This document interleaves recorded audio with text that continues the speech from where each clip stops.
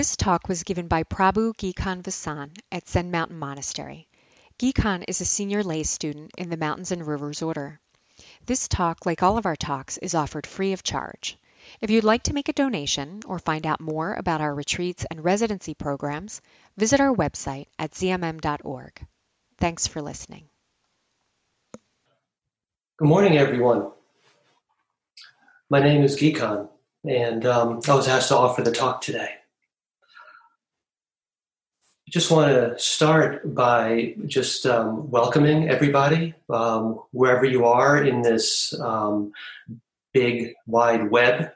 If this is your first morning program, if you're new to this, I hope you've been enjoying this morning, and I hope you found it helpful. You've been finding it helpful.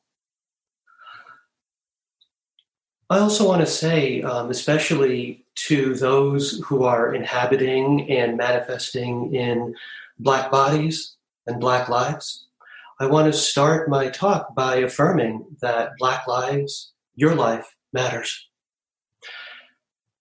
And I hope that you and those in your life are safe right now and healthy and empowered. This is from the Bahia Sutra from the Pali Canon. You should train yourself thus. In reference to the seen, there will be only the seen. In reference to the heard, only the heard. In reference to the sensed, only the sensed. In reference to the cognized, only the cognized. When for you, there is only the seen in reference to the seen, only the heard in reference to the heard, only the sense in reference to the sense, only the cognized in reference to the cognized, then there is no you in connection with that. When there is no you in connection with that, there is no you there. When there is no you there, you are neither here, nor beyond, nor between. This, just this, is the end of suffering.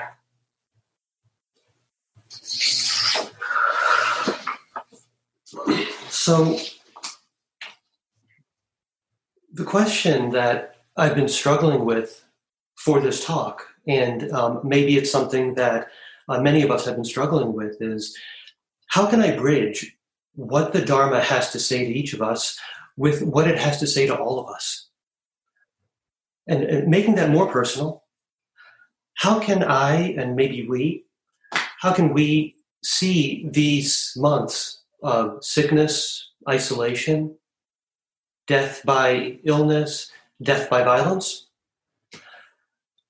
death by white supremacy, by state sanction, and the rising up of voices and masses of people in response to all of that? How can we see all of that in light of this most intimate and most personal of paths? So I want to turn to this short sutra to try to do that.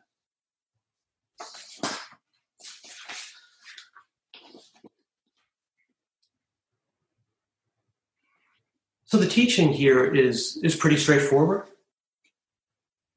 When what you see, hear, sense, and think is only what you see, hear, sense, and think, then there's no you. Then there's no suffering. This, just this, is the end of suffering. We suffer. That's the first truth of the Buddha. That is the basis on which he established his teaching. And it's funny, when I was working on this talk, I sort of asked myself, if I never encountered the Dharma, and if I wanted to establish some very basic truths about human life, what would be my first truth? What would I start with as my platform for everything else? I don't know that I would have started with we suffer. I'm sure I would have seen suffering in myself and in the world around me, but I don't know if I would have gone there. I don't know if I would have had the guts or the heart to go there. The Buddha went there. We suffer. That's the reason why the Buddha practiced. That's the reason he began to teach.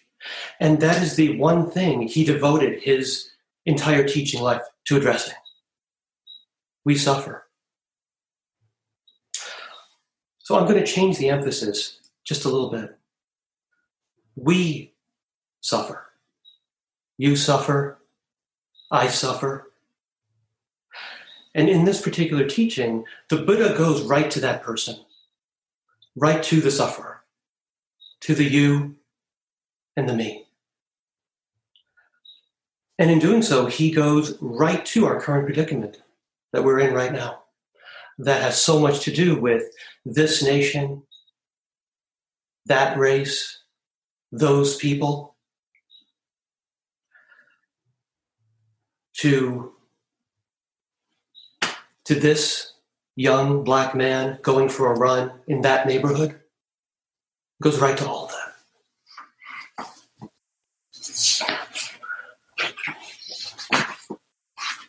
We began this morning chanting the Heart Sutra. And for those who are a little bit newer here, the Heart Sutra is something that I think just about every Mahayana Buddhist center begins the day chanting. Right? It's that much at the heart of Mahayana Buddhism. So we chanted it. And we began Avalokiteshvara, doing deep prajna paramita, saw the emptiness of the five conditions.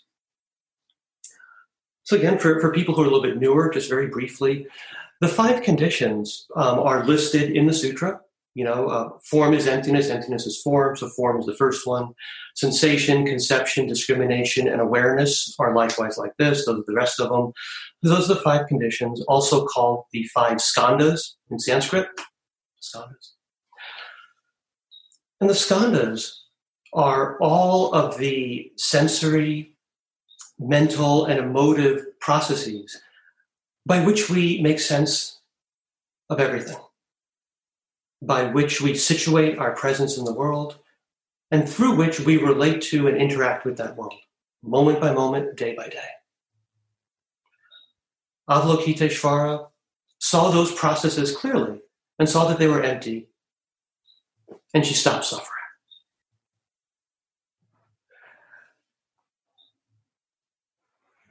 In this short sutra, the Buddha shows us what that looks like in practice. How do we actually do deep prajna paramita? You should train yourself thus. And he basically says, if our sensory, emotive, and mental capacities are only what they are, there's no sufferer, and therefore no suffering. And so the implication of that is, if there is suffering, clearly there is, we must be doing something else with those capacities as we move through our world. Something else that gives rise to the sufferer.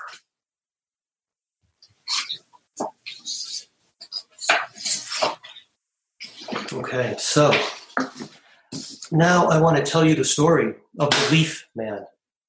The Leaf Man. A number of years ago, I was a clinical social worker in a clinic that was located in a housing project in West Manhattan. And I saw a small boy for therapy. I will call him Antoine for purposes of this talk. If I recall correctly, he was around like 4 years old, something like that. He was a small 4-year-old African-American boy. And he went to the Head Start program that was kind of adjoining, that was next door. So what I would do is, as many of us did, we would go over to the Head Start program, pick up our client and bring him or her back to the clinic for therapy. And just to give you a sense of this, it was funny. Every time I would go in there to get Antoine, all the other kids would like gather around me and say like, me next, when do I get to go? When do I get to go with you? Right. That's how eager they were for a chance to just be with an adult one-on-one, completely for them, their time. Very different than the middle school kids who did not want anyone knowing that they were in therapy. I had this one boy who said, no, you don't even come close to my classroom. I will come out to the front door of the school and we can go from there, right? So younger kids, they were just delighted to see an adult actually wanting to spend time with them.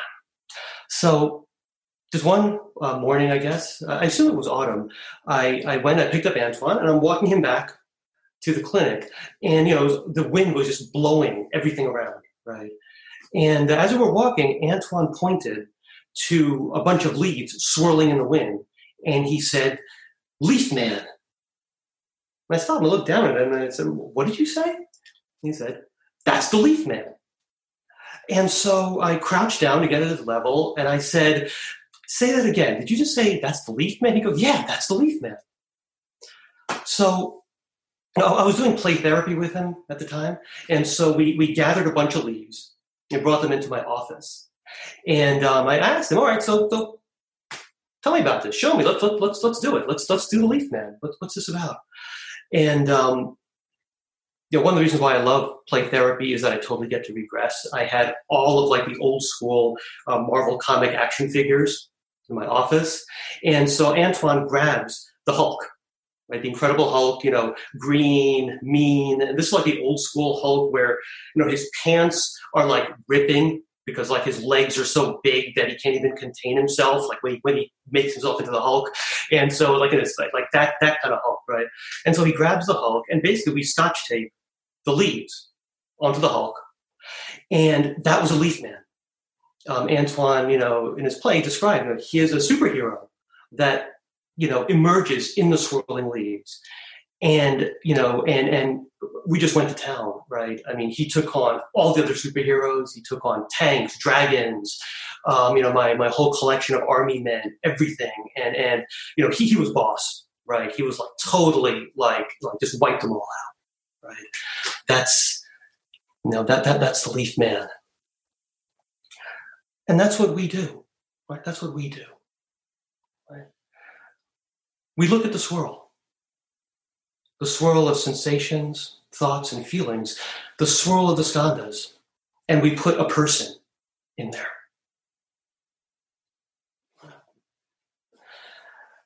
And exactly like Antoine, having put a person in there, we go on to give our person powers, superpowers, powers that no human being actually has.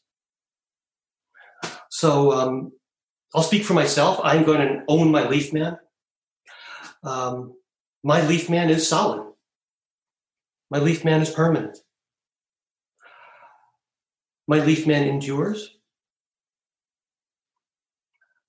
And in times of desperation, I honestly believe that my leaf man will even endure after this physical body stops to endure. That's how super he is. My leaf man has defenses against being hurt. My leaf man can be impervious to pain, mine and yours. My leaf man can tell who's the good guys and who's the bad guys. And as it turns out, my leaf man is one of the good guys. My leaf man can punish people. My leaf man is generally right. So if we're in a disagreement, that means that your leaf person is probably wrong.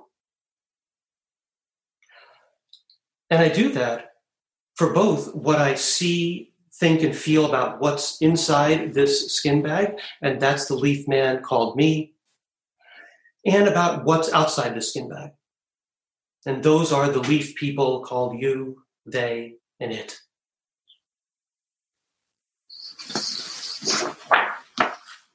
This, just this, is suffering.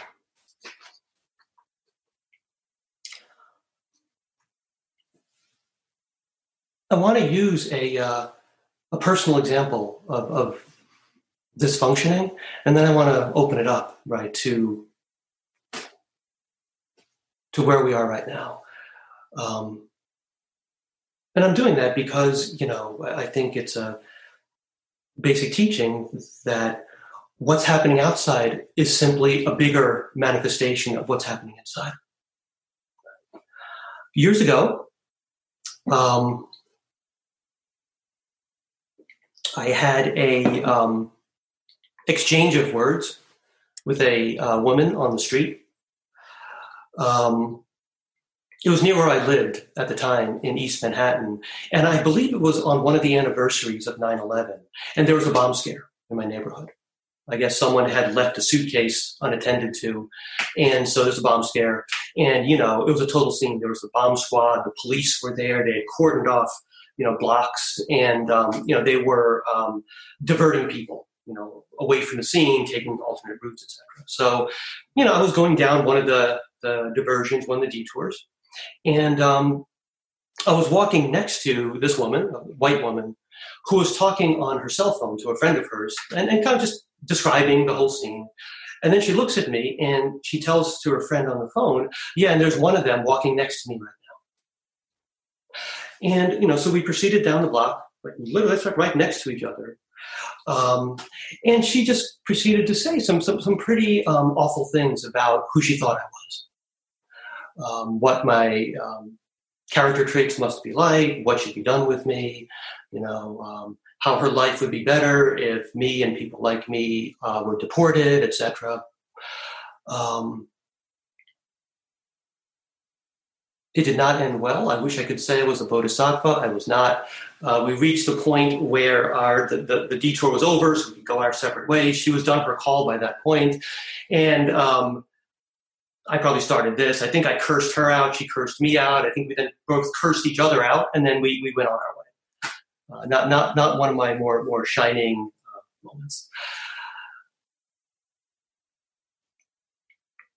In the Mountains and Rivers Sutra that we just studied this past training period, Dogen quotes an earlier teacher who said, "If you wish to avoid the karma of hell, do not slander the true teachings of the way." I've been reading that for years, and every time it struck me as being a little too fire and brimstone for my taste. But, now I've realized that it's exactly accurate to what me and this woman were caught up in, and to what we as a nation are caught up in.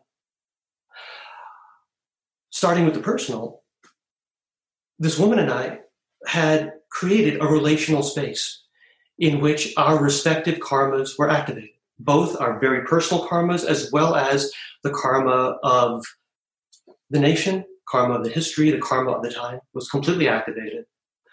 And where we saw each other as the enemy, and where we wanted to defeat each other and cause each other pain. And to me, that's a pretty good working definition of hell. And how did we end up there? How do we end up in that place? Because we slander. Actually, let me take a step back. I just realized I have no idea what the experience of that woman was, so I can't really say we. I'm going to own this one. How did I end up there? Because I slandered. I was slandering. I was thinking, speaking, and acting in a way that grossly distorted reality, grossly distorted how things really are. I was bound up in othering her and in othering myself. And to the extent that I can understand her, I believe she, were creating an I and a you. And having done that, going back to this sutra, everything else followed, had to follow, if you think about it, right? It's interesting. Just this morning, as I was kind of reviewing my talk notes, it just occurred to me that in all of the episodes of The Leaf Man that Antoine and I played out, all the stories, there was never a story that was peaceful. Right? There was never a story about, the Leaf Man, being able to relax. The Leaf Man, being able to, have a good time. I mean, he really didn't have a good time, right? It was always like Rock'em Sock'em. It was Leaf Man versus, Leaf Man versus Spider-Man. Leaf Man, Antoine was really into my chess. He didn't know how to play chess, but he was into the pieces. So Leaf Man versus all the chess pieces. Leaf Man versus Iron Man. That was actually one to remember. That was actually a very good one. It was always Leaf Man versus somebody, right? So, once a person is put in there, right, it follows that way, right? I think that's one of the very basic teachings of the sutra.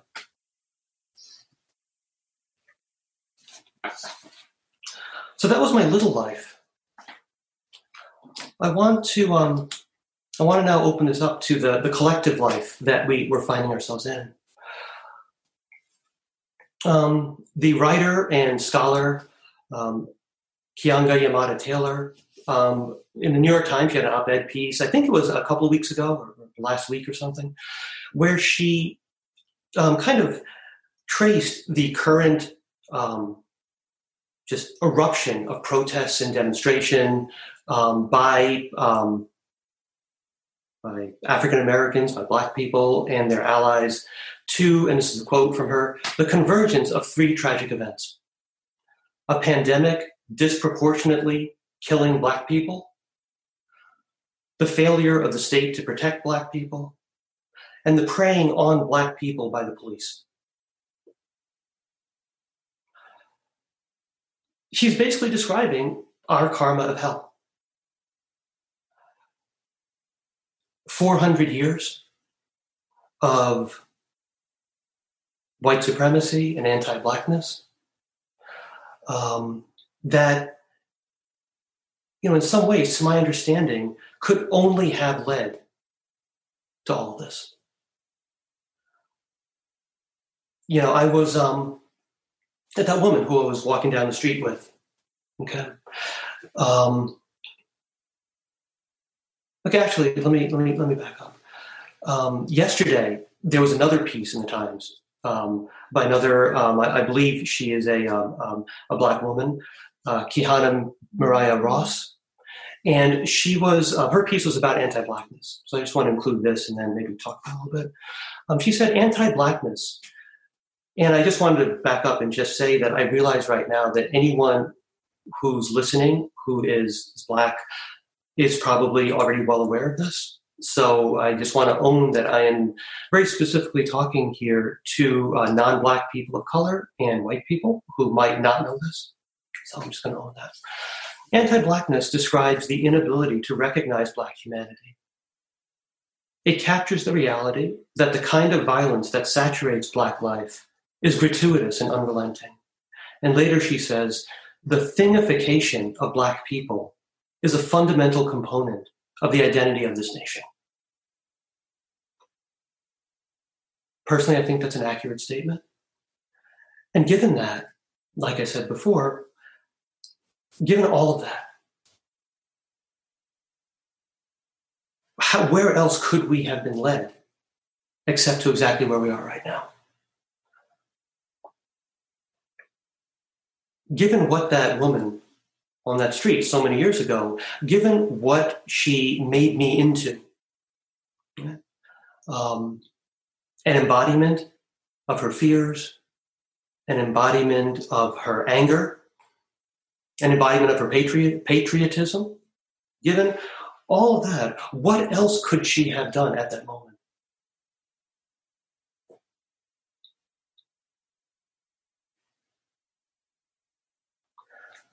So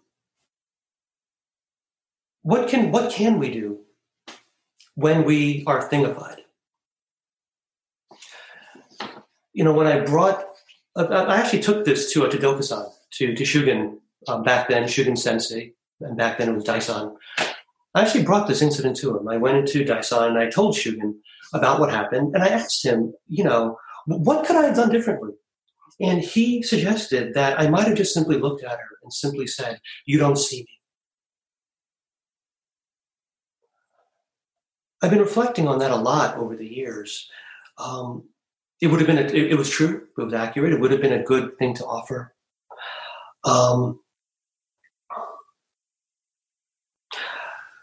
That is what I think is happening right now. That really brings together this teaching with what's happening in the world. We are being made to see. This is our chance to see. Whole populations are basically saying, you don't see me. You haven't seen me. And taking the next step and saying, see me. And in doing so, I think what's also being said is, see the karma. See what's underlying all of this. See the karma that's been generated.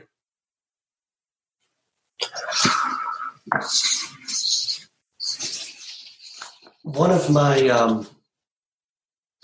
my sisters in this Sangha, a woman who I hold really close to my heart, one of my sisters of color, in an email thread, she asked the following question. She said, what do we need to do to our minds so that other humans are treated worse than animals?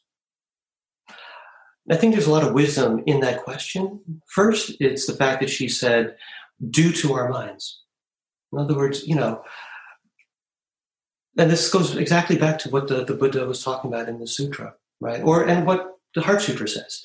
Avalokiteshvara was doing deep prajna paramita. We as a collective, as a nation, are doing something else.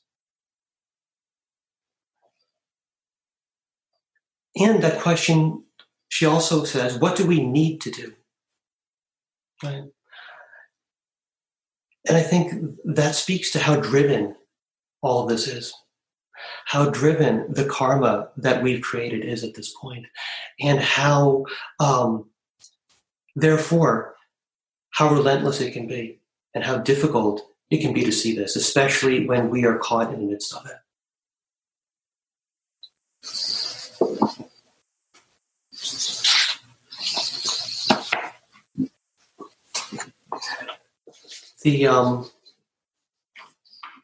The teacher, Zenju Earthlyn Manuel, wrote a piece. I only saw it yesterday. It might have been before that. And in it, she says, it was in Lion's Roar. She talks about inclusivity.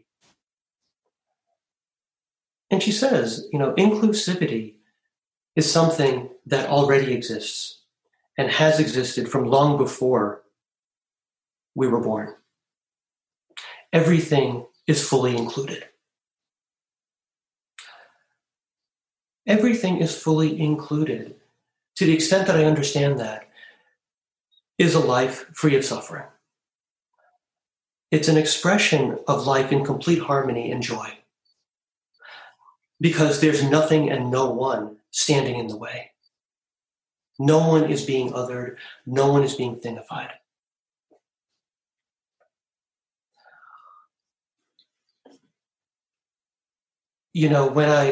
When I first started practicing, I had faith that this Dharma, to the extent that I understood it, and this practice, could alleviate my suffering and maybe put my suffering to rest.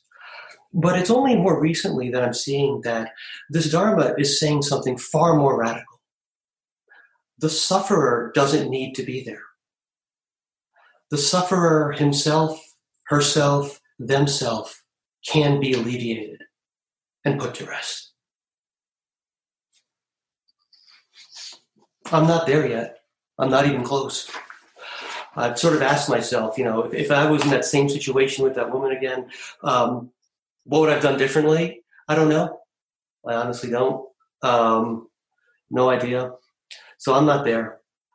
And I think we as a country aren't there yet. Personally, I don't think we're close. But I think that we are at the first step, which is facing our karma. Avalokiteshvara saw that the swirl of the skanda was empty. Fine. But if she was anything like us, and let me just be really clear, Avalokiteshvara is exactly us. Before she could do that, before she could see the swirl as empty, she needed to see the swirl. She needed to see every part of her, and her meaning the her inside the skin bag and her outside the skin bag, every piece of it, from the fleeting to the deeply, deeply entrenched, right? To see everything that she was putting in the way of everything is fully included.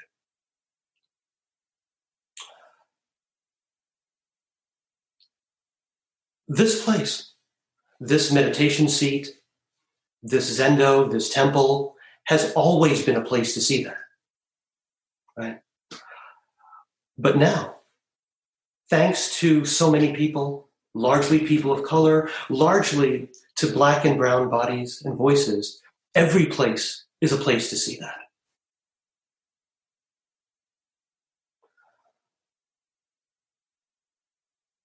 So I just wanted to end by giving thanks to all of us who, with our voices and our bodies and our teachings, however those teachings have manifested, whether it's the teaching of silence or the teaching of see me. I want to give thanks to all of us who've helped all of us to see all of this clearly. Thank you, everyone. Thank you for your attention. Thanks so much for listening. For meditation supplies such as meditation cushions, incense, malas, liturgical instruments, books, and more, visit the monastery store at monasterystore.org. Support for your spiritual practice at home.